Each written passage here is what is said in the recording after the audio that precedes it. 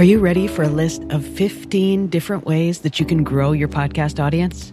Welcome to Grounded Content. I'm your host, Marian Abrams.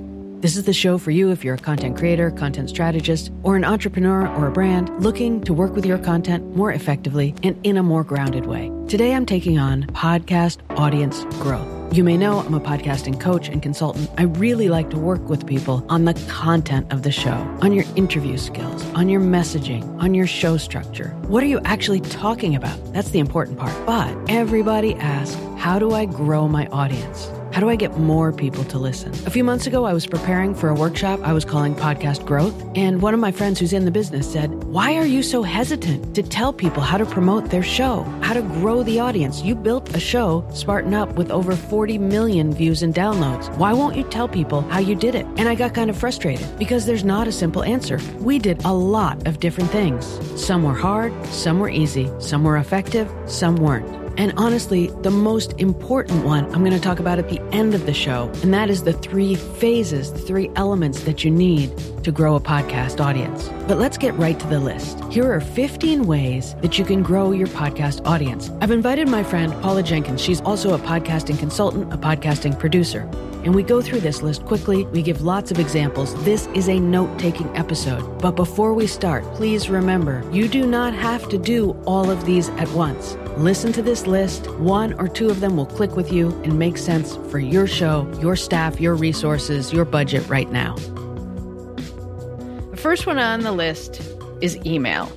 You and I have talked about this before, having an email list and using an email list to promote your podcast. Yeah, I mean, I think it's important, even though it's kind of painful sometimes, to remember to send out that newsletter every week or whatever the frequency is for your show. But even just yesterday, I was looking at stats and I noticed 2 very distinct blips, an uptick in downloads. And I look back and sure enough, 2 days, not the day of, but even just 2 days before, I had dropped a newsletter to people. And I mean, I'm talking hundreds. So I don't think you can underestimate that those people signed up. They like you enough. They want to hear from you. Like, don't forget them. Now, do you think of email more as audience retention or audience growth? It sounds like it's kind of retention, right? They already know about you, but they need that reminder to stay engaged. Yeah, because there was an uptick specifically on those days. I got to believe these folks are not following or subscribing on an app.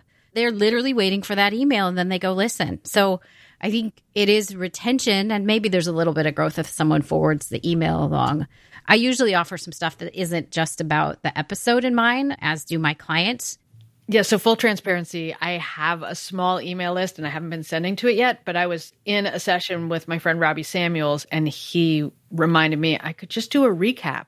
I don't have to write new content. I can just say, this is, the best episode last month. Here's a couple stories or articles or posts I've done and just recap it. So number 2, and by the way, these are in no particular order. We're just going to crank through these. So this is like a note-taking episode. Number 2 is paid social media. And I think people are very hesitant to use paid social if they don't know it. And they're right to be, because just like you now know, growing a podcast or having a great podcast is more complicated than just buying the microphone and starting to record. Doing an effective paid social campaign takes a lot, but you can get really specific in your targeting, not just of who the audience is, but what you count as a conversion, like whether they go to your website, whether they stay on your website a certain amount of time, whether they click through to something. And I would suggest that you specifically also target by iOS, like operating system. You can say, if you're on an Apple device, you go to Apple Podcasts. If you're on an Android device, you send them to Google Podcasts or Spotify. Have you done anything with paid social? Yes, I have. And most of it, I'm going to be transparent, has been more about boosts, which I know a lot of Facebook, I almost just said FB, because that's how we abbreviate it around here. But the cool people call it FB. Yeah, the FB. I know experts like Claire Pelletreau, she would say, don't use boosts because you're kind of throwing your money against something. But if it's what you're doing and you then use the targeting so that if you have a guest on and they're talking about something really specific, you can also target by people who are also interested in that. Yeah, and you have to be careful about the promoting to the guest's audience. So like if you have a foot care podcast and you have a chance to interview a world famous baseball player who has a foot issue about that and you promote it to their audience, their audience is going to be like, what the hell is this? And the next one you have a lot more experience with than I do probably, which is the organic social. I think especially around Instagram is probably where I've seen the most growth for one of my clients around this, but really digging in and using all of the different things that Instagram does. So make sure you're doing reels and stories and posts on the main grid and inviting other people on. That's where we've seen a lot of growth. The cool kids call it IG. The IG. IG. The IG, yeah. On the IG. But it really does take being meaningful and like purposeful about it. Because again, then your content, you need it to be something that your existing audience is interested in. But yeah, I think organic has been really helpful. And especially when we started seeing people sharing stories, then more and more people would see this stuff and then come back to our main account and check out what was going on. Yeah, and organic social, just like building a really good podcast, is complicated. You need that mix of creativity and, understanding your audience and looking at the data. All those things apply to building a strong organic social media channel. I've heard really good things lately about podcasters having success on TikTok, and I'm really interested to dig in a little more and understand how they're using it, whether they're repurposing content or creating new content there to get that success. Well, and I think with organic, especially on Instagram, you want to make sure you're doing things that are native to the app. So doing actual lives that are within Instagram.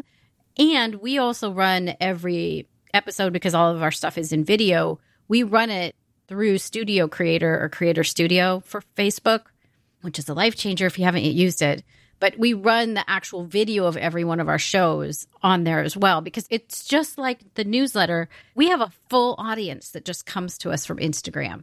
And so you've got to make sure that you're preparing things and not just teasing your episodes, but maybe just putting the whole episode as a video or putting a clip, because you can run more than a minute or whatever it is if you go through the Creator Studio. That's a really interesting point about whether you're trying to drive to the actual podcast on a podcast app or just get new listeners.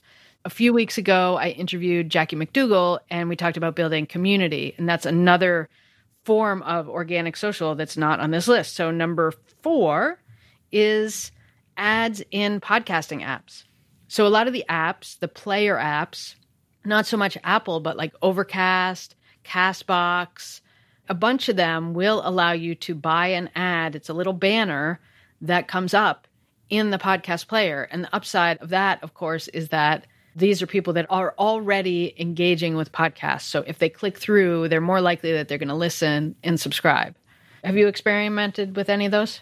I have never experimented on it, and I've never clicked on one. So that's the thing. I've only clicked by accident. I have a friend who did it, and he did it on CastBox, and it did increase his numbers, but then he wasn't finding the same kind of engagement from those listeners as he was getting from the original listeners. And so it wasn't really clear whether they weren't real listeners or whether they were real listeners, but they really only engaged on that platform. But it is something that people have had success with. Number 5. So we did ads in podcasting apps. This one is ads in podcasts. So I don't have like super inside information, but I know Jordan Harbinger, he used to be the host of The Art of Charm. And there was a falling out. I don't know the whole story, but he had to start again from scratch doing his own show, The Jordan Harbinger Show.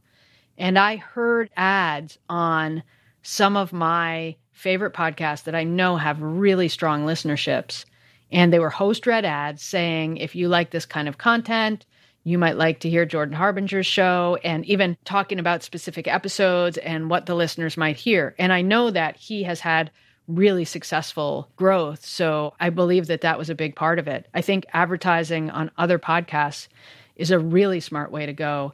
And also I know that many of the larger scale podcast networks, like the ones that are within places like Acast that are managed and run at a high level, one of the ways that they promote them is to offer ad insertion for your show in other shows when they have open inventory, because it works. I think it's fascinating. I know I've also seen it on Podcorn if you ever sign up for that, but you can accept ads from other shows on your show. Well, this is our next one is promo swaps. Have you done that? No. So Greg Clunis, who is another brilliant podcaster that I am fortunate to have as a friend and to hear about his podcast growth, I know that that's something he has experimented with. He's one of these people who tries something and measures it, and he's found that to be successful. And it makes sense, because if podcast ads are successful, swaps would be too. And, you know, in a way, you probably have greater buy-in, maybe, from the host. Yeah, I would think. Because it's like you're sort of making a relationship as opposed to just a transaction. Well, and it's a lot like doing a swap of interviewing like we're even doing here. You know, there's resonance between what we do and how we are on our shows and all that. So I could see it being really helpful. Yeah. It's funny. I hate the idea of interview swaps, personally. You and I do it because it's so fun to talk to you, and it makes doing my show more fun to have you on. But I hate the idea of, I'm going to have you on my show because you had me on my show. I only want to have you on my show because it's valuable to my audience.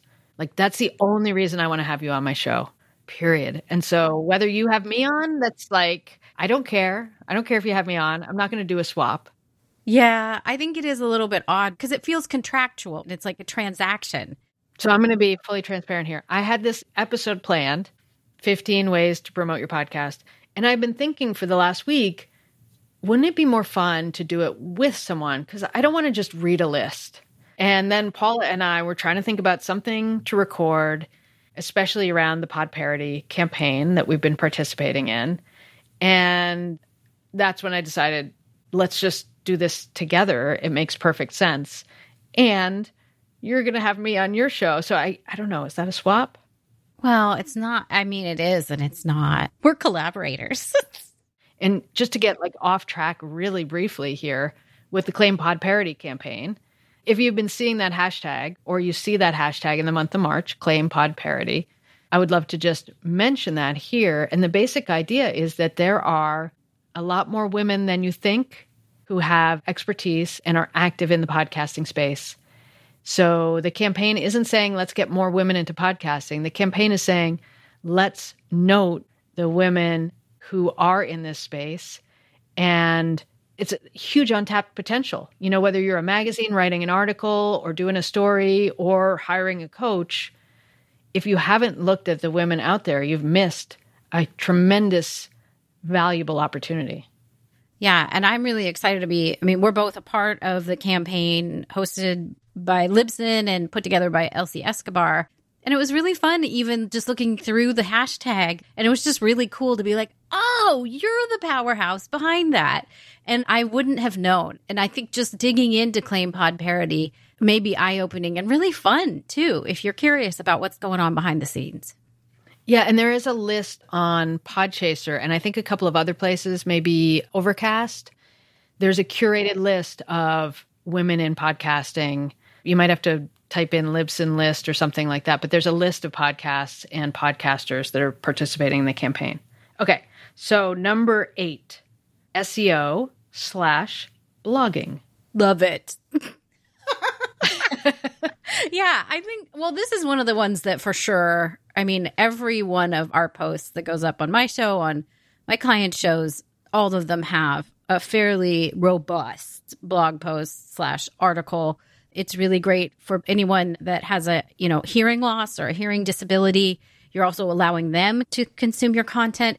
And I remember hearing at She Podcasts that oftentimes having a full transcript of something increases your SEO because Google reacts differently to kind of like natural spoken word than it does to formatted text that's like 3 paragraphs. So we do it all the time, and we can see our stats go up when we release a new article on all those sites. And I remember seeing this, I'll dig around, I probably won't be able to find the study, but there was a study that found a lot of people's first contact with a new podcast was via the website. So they would subscribe and listen by way of an app, but it makes sense that things are more searchable. People are more used to searching online on their browser. Okay, next one. Number 9 is YouTube. Oh, how I love the YouTube. So I had Scott Simpson on the podcast a couple weeks ago. He talked a lot about YouTube strategies, and he did answer the question specifically, should podcasters be on YouTube? His is one answer. There's a lot of answers. How do you use YouTube for your show? One show that I work on is video native, is what I might call it, meaning we start everything with video in mind. And that's been interesting because then we translate those and we edit differently for video and audio, just to be totally transparent. Because there's some things that are visual. We actually have some things. We had one show that was under a microscope. That doesn't translate. And so for that client, we're translating YouTube into audio, and it works really well. We actually found out that for her, when we run YouTube, we usually wait 5 or 6 weeks before we run the audio version of it, and they both do better. We used to run them looking all fancy, I thought, on the same day. And I think people would be like, I don't know, I saw it on YouTube. But for some reason, when we separate them out, and I know this gets into something you're going to talk about in a little bit too, but it did better. For my own show, I'm doing the reverse, meaning I started audio first, and now I'm starting to do some stuff on YouTube. I mean, it's a slow growth for me, but I think what I do know what will happen is that there is, did you call it the vicarious circle? No. The virtuous cycle. I love the virtuous cycle. The virtuous cycle, not vicarious. It's the opposite of a vicious cycle. It's a virtuous cycle. Yeah. And you can see it come to life because when things hit, you can see this is driving traffic to the website. This is driving traffic to the other shows. So I think done well, when you're editing for separate video and separate audio, it feeds on each other and it's beautiful. It's just beautiful. And I think at its simplest form, it can be like what you said about the IG, the Instagram, the IG, which is you put your full content there because it's going to find a few new listeners. And so it's okay if that's what you're doing with your podcast on YouTube, but just be aware it's probably not going to blow up if that's what you're doing. But it is a place that a few people listen. I know I have 2 teenage sons, and they often find and listen to music on YouTube just because it's easy to access and search and find. So I suspect a lot of people are listening to podcasts on YouTube, just that maybe they're not even looking at it. They just open up the laptop, started playing, and do what they're doing. But YouTube, just like podcasting, maybe even more so, there's a lot to it. I mean, there's a lot to how you grow and measure and succeed on a YouTube channel, but it is a way to promote your podcast. Yeah. And just make sure in the description, put a link to your actual show, maybe on like Podfollow or something, or, Plink, anything like that, so people can find your audio show, because maybe they actually prefer to listen to your show and not watch it. And then you're making sure they can find you. And maybe even include that in the actual content of the show. Okay, so number 10 is PR. And I have a couple of examples: articles, listicles, TV, radio. PR, though, is not just saying, hey, I have a show. Hello, write a story about me. It's like all of the things on this list, they can all be really effective, but most of them are not super simple. Most of them also take work. And so PR, you need to have a pitch or an outreach that's going to be relevant to the people you're pitching. They have to want the story and think that their audience is going to find it interesting. Well, and I think this one is kind of a next level item. I mean, totally important if you can do it.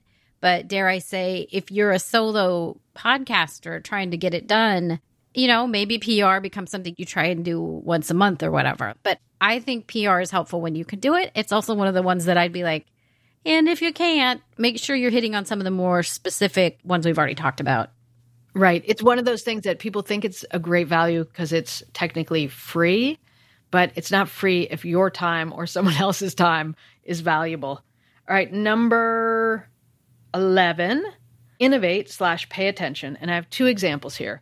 So the pay attention one is Facebook, for example, just added podcast functionality to the platform. And so you can actually connect your podcast through the same feed that it goes to Spotify and Apple. You can use that feed and hook it up to Facebook. And it means that if you have an audience in Facebook, this is huge. And so like for the podcast I produce for Spartan, they have a huge following on their Facebook page. And attaching that RSS feed to that page had a significant boost in our numbers because not everybody who followed us on Facebook knew about the show or was comfortable using podcast apps. So just paying attention to big trends, to changes in the industry can be really valuable. And then the innovating one, again, I'll go back to Spartan. So we look at our data. One of the biggest growth spurts we ever had was when we threw this really innovative podcasting event at our World Championships. And we invited 100 podcasters in the self-improvement, leadership, wellness space. They came to our world championships and we set up booths. Obviously, this is not something anyone can do in their backyard, but the idea is to just come up with new ideas, right? And so we had 100 podcasters and we facilitated connections between them, between our athletes, between our sponsors, our VIP guests, all these people and thought leaders, so that each podcaster not only was attending the event, but producing probably 5, 6, even 10 episodes at that event. And we weren't saying it had to be about our show, but they're going to mention us. They're going to thank us. It's going to become an organic part of a tremendous amount of content. So it had a huge amplifying effect. It was actually more to promote the brand of Spartan, but it had a trickle-down effect of promoting the podcast as well. Have you had any kind of just, I don't know, innovative, different events or promotions or things that you've tried with any of your clients? Yes. Well, I mean, one of the ones paying attention is see if your app or wherever you're hosted, if they bring on new platforms that you can make sure you connect to. That goes back to the first thing I said. But I think also if you go to events, I know you mentioned those as well, but kind of events that are one adjacent to podcasting, meaning podcasters are already at podcasting events and we probably are all a little stretched for time. And so that might not be your primary audience. Might be, but maybe not. Right. Especially if you have a podcast that's about gardening, a podcasting conference is not the place to find listeners. I've found, though, that it is very interesting that then when you go one adjacent, so maybe you go to the gardening conferences and set up, make sure you take literal old-fashioned business cards. I know some people are against that or say it's out of date. How do you feel about QR codes on those? I think they can work. I think over the pandemic became a lot more popular and we're all used to kind of scanning them again. So I think they've kind of fallen out of favor. The other thing is I would just keep trying different things. A really bizarre one that I tried was my son's school had a career day. And I was like, I'm going and I'm going to say I'm a podcast producer. The kids came over. They loved yelling in the microphone. And I kid you not, 4 years later, someone came to me and said, I've been listening to your show. I'm going to start a podcast. What do I need to know? Like, what? So I make sure I sponsor my kids' stuff too with my own logo. So that's a way to consider it. And, that means my logo's on 400 T-shirts right now out in the world. And you were one of the sponsors of the She Podcast Conference, too. I was. Yeah. And that was interesting because then I think that becomes more about brand recognition. People, oh, yeah, I saw that podcast name. So I think it's worth trying everything once. If you can afford it, you may be really surprised 4 years later when you get a call from someone who said, I saw you at your child's elementary school. Yeah. Career day. Okay. Ready? Repurposing. Repurposing is so good. I mean, we literally, like I said, on my show, my clients' shows, we take everything. Show notes get repurposed into social media, into a newsletter, and we save all of that with a really great spreadsheet. So I can find all that content super easy in 2 years when I rerun the show. We actually have experimented with that. I don't think there's anything wrong with rerunning episodes, even a lot of them. Especially it depends on what your turnover is. If you have evergreen content, repurpose it, replay it. And also, put it on Instagram, put it on Facebook. You could wait. It doesn't have to be synced up. As I mentioned, I think sometimes our content does better when it is not all dropped at the same moment. I think that's such a good point. And even when you're promoting an episode, I know the instinct of a lot of marketers is, okay, let me know a week before the episode comes out so I can tease it. And I'm like, why? I'd rather you promote it when it's live and then people can click right through. They don't have to wait. They can listen right then. And it's evergreen, so you don't need that sort of pent up demand part. So repurposing is great. And there's actually a whole episode just a few weeks ago about repurposing. That was a solo episode, so it's super step by step. Okay, number 13, speaking. So I mean, speaking at conferences, speaking at your child's school. I think going in with a clear reason, if it's a conference that's about whatever your show is about, I would not hesitate to pitch. I've pitched some crazy things. I don't mind if I get turned down, ad age. I'd be happy to come and talk about podcasts. I'm looking at you. But yeah, I've been giving it a go and just seeing. I know every time I've even attended a conference, I am careful to hand out my stuff And if I can get on stage, for sure, I've seen a rise in any kind of my downloads, even if it's tiny, like a little retreat or something. I would not discount that. Yeah, because, right, podcasts are such a personal format. And if people feel like they know you, they're going to go check out your episode. Okay, the last two, unlike everything else where we said it's more complicated than you think, these two are actually both super simple. Number 14, if your goal is specifically to grow your podcast, then just put the link to your podcast as your one and primary link on your Twitter bio, and your Instagram bio, on your Facebook bio, on your LinkedIn bio. Make that the primary link. If your goal is to grow your business, maybe you don't want to have that be your primary link. But if your goal is to grow your podcast, if somebody wants to know more about Paula, this is where they go. Can I add one footnote to that one? Please do. About the IG. So Instagram is tricky, right? Because there's only one link in the bio, profile, whatever.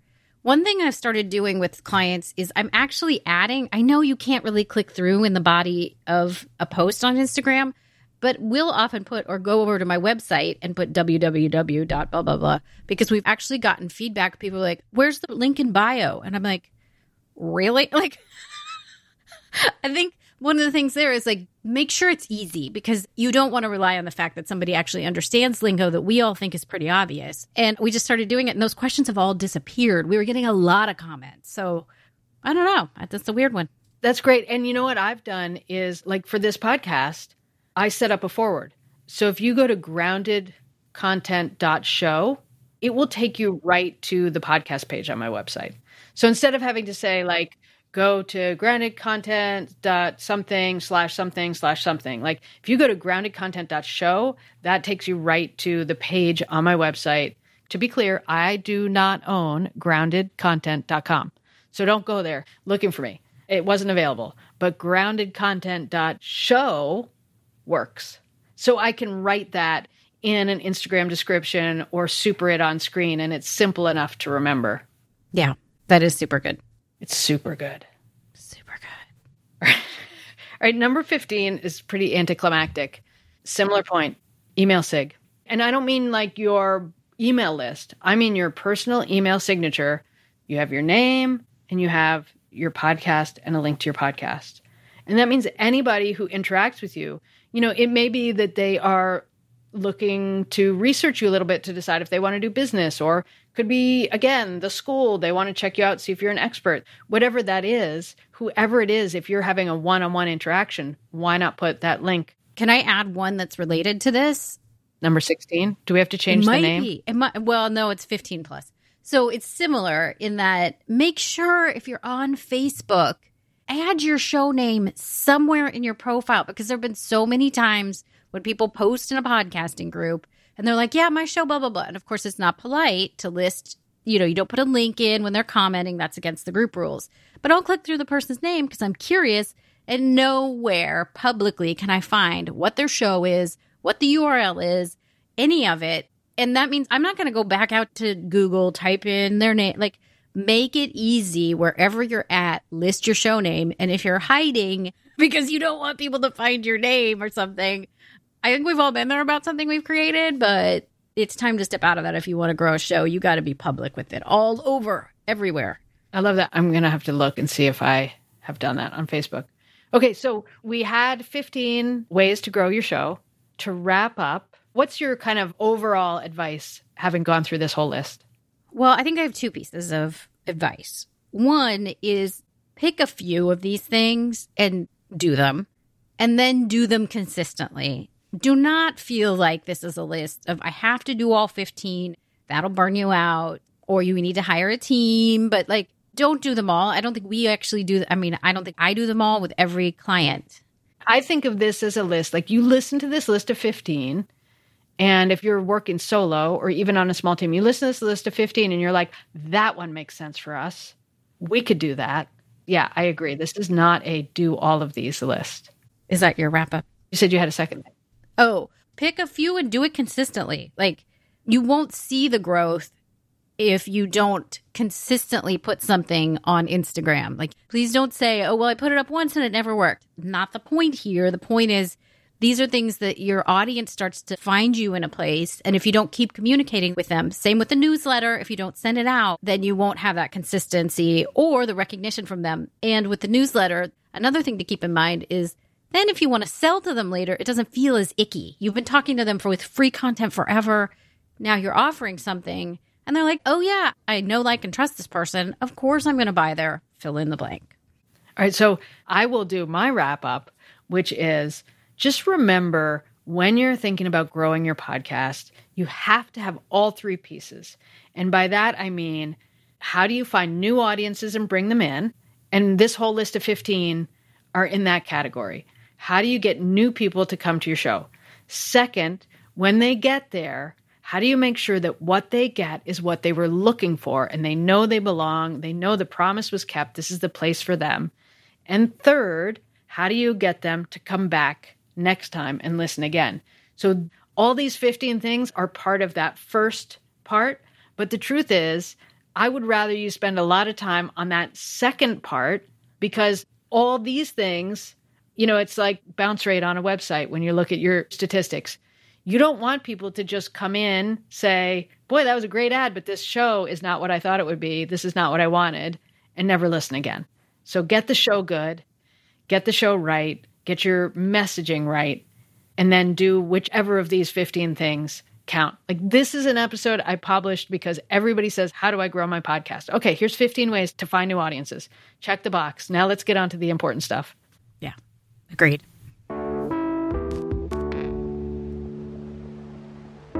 If you're interested in podcast coaching, working with me about what you actually say, what you talk about, how you get that great catcher's mitt to receive and retain new listeners after you get them, you can find out more on my website. Just go to groundedcreators.com. I've just started sending out a monthly email newsletter. It's a roundup of all the new content that I've produced and that I'm listening to as well, what I'm thinking about this month. If you want to sign up, you can go to any of my online profiles and you'll find a link there to add yourself to the newsletter. And if you want to talk to me directly, you can find me on all the social media platforms. The easiest thing, just go to that website, groundedcreators.com. That will take you right to the coaching page, but you can travel all around the website and find out more about what I do and how to reach me.